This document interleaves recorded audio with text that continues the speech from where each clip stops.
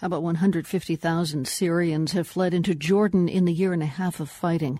Jordan is overwhelmed. It's run out of space to house them.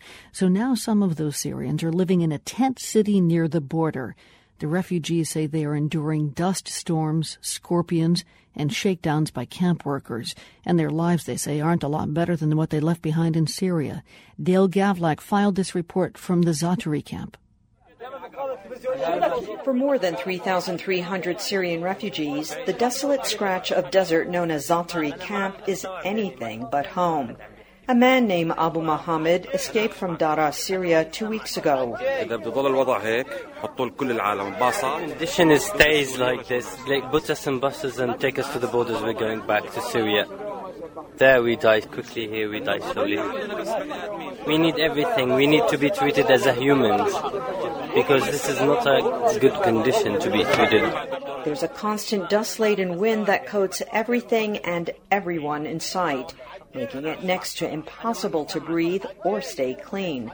The dust amplifies the misery of extreme heat by day and cold by night. And for refugees like 26-year-old Nadia, the dust-filled air is dangerous. She's pregnant and has asthma. I'm very sick from the weather and dust.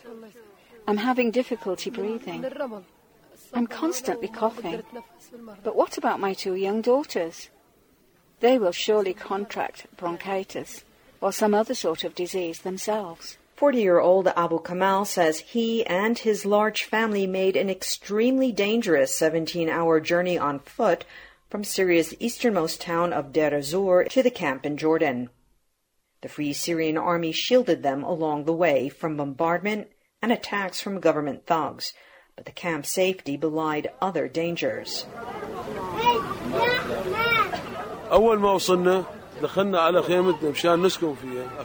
Once we arrived here, they gave us the mattresses and the food supply, and we entered the tents, but we killed 2 scorpions. They have snakes. This is not the condition we're used to.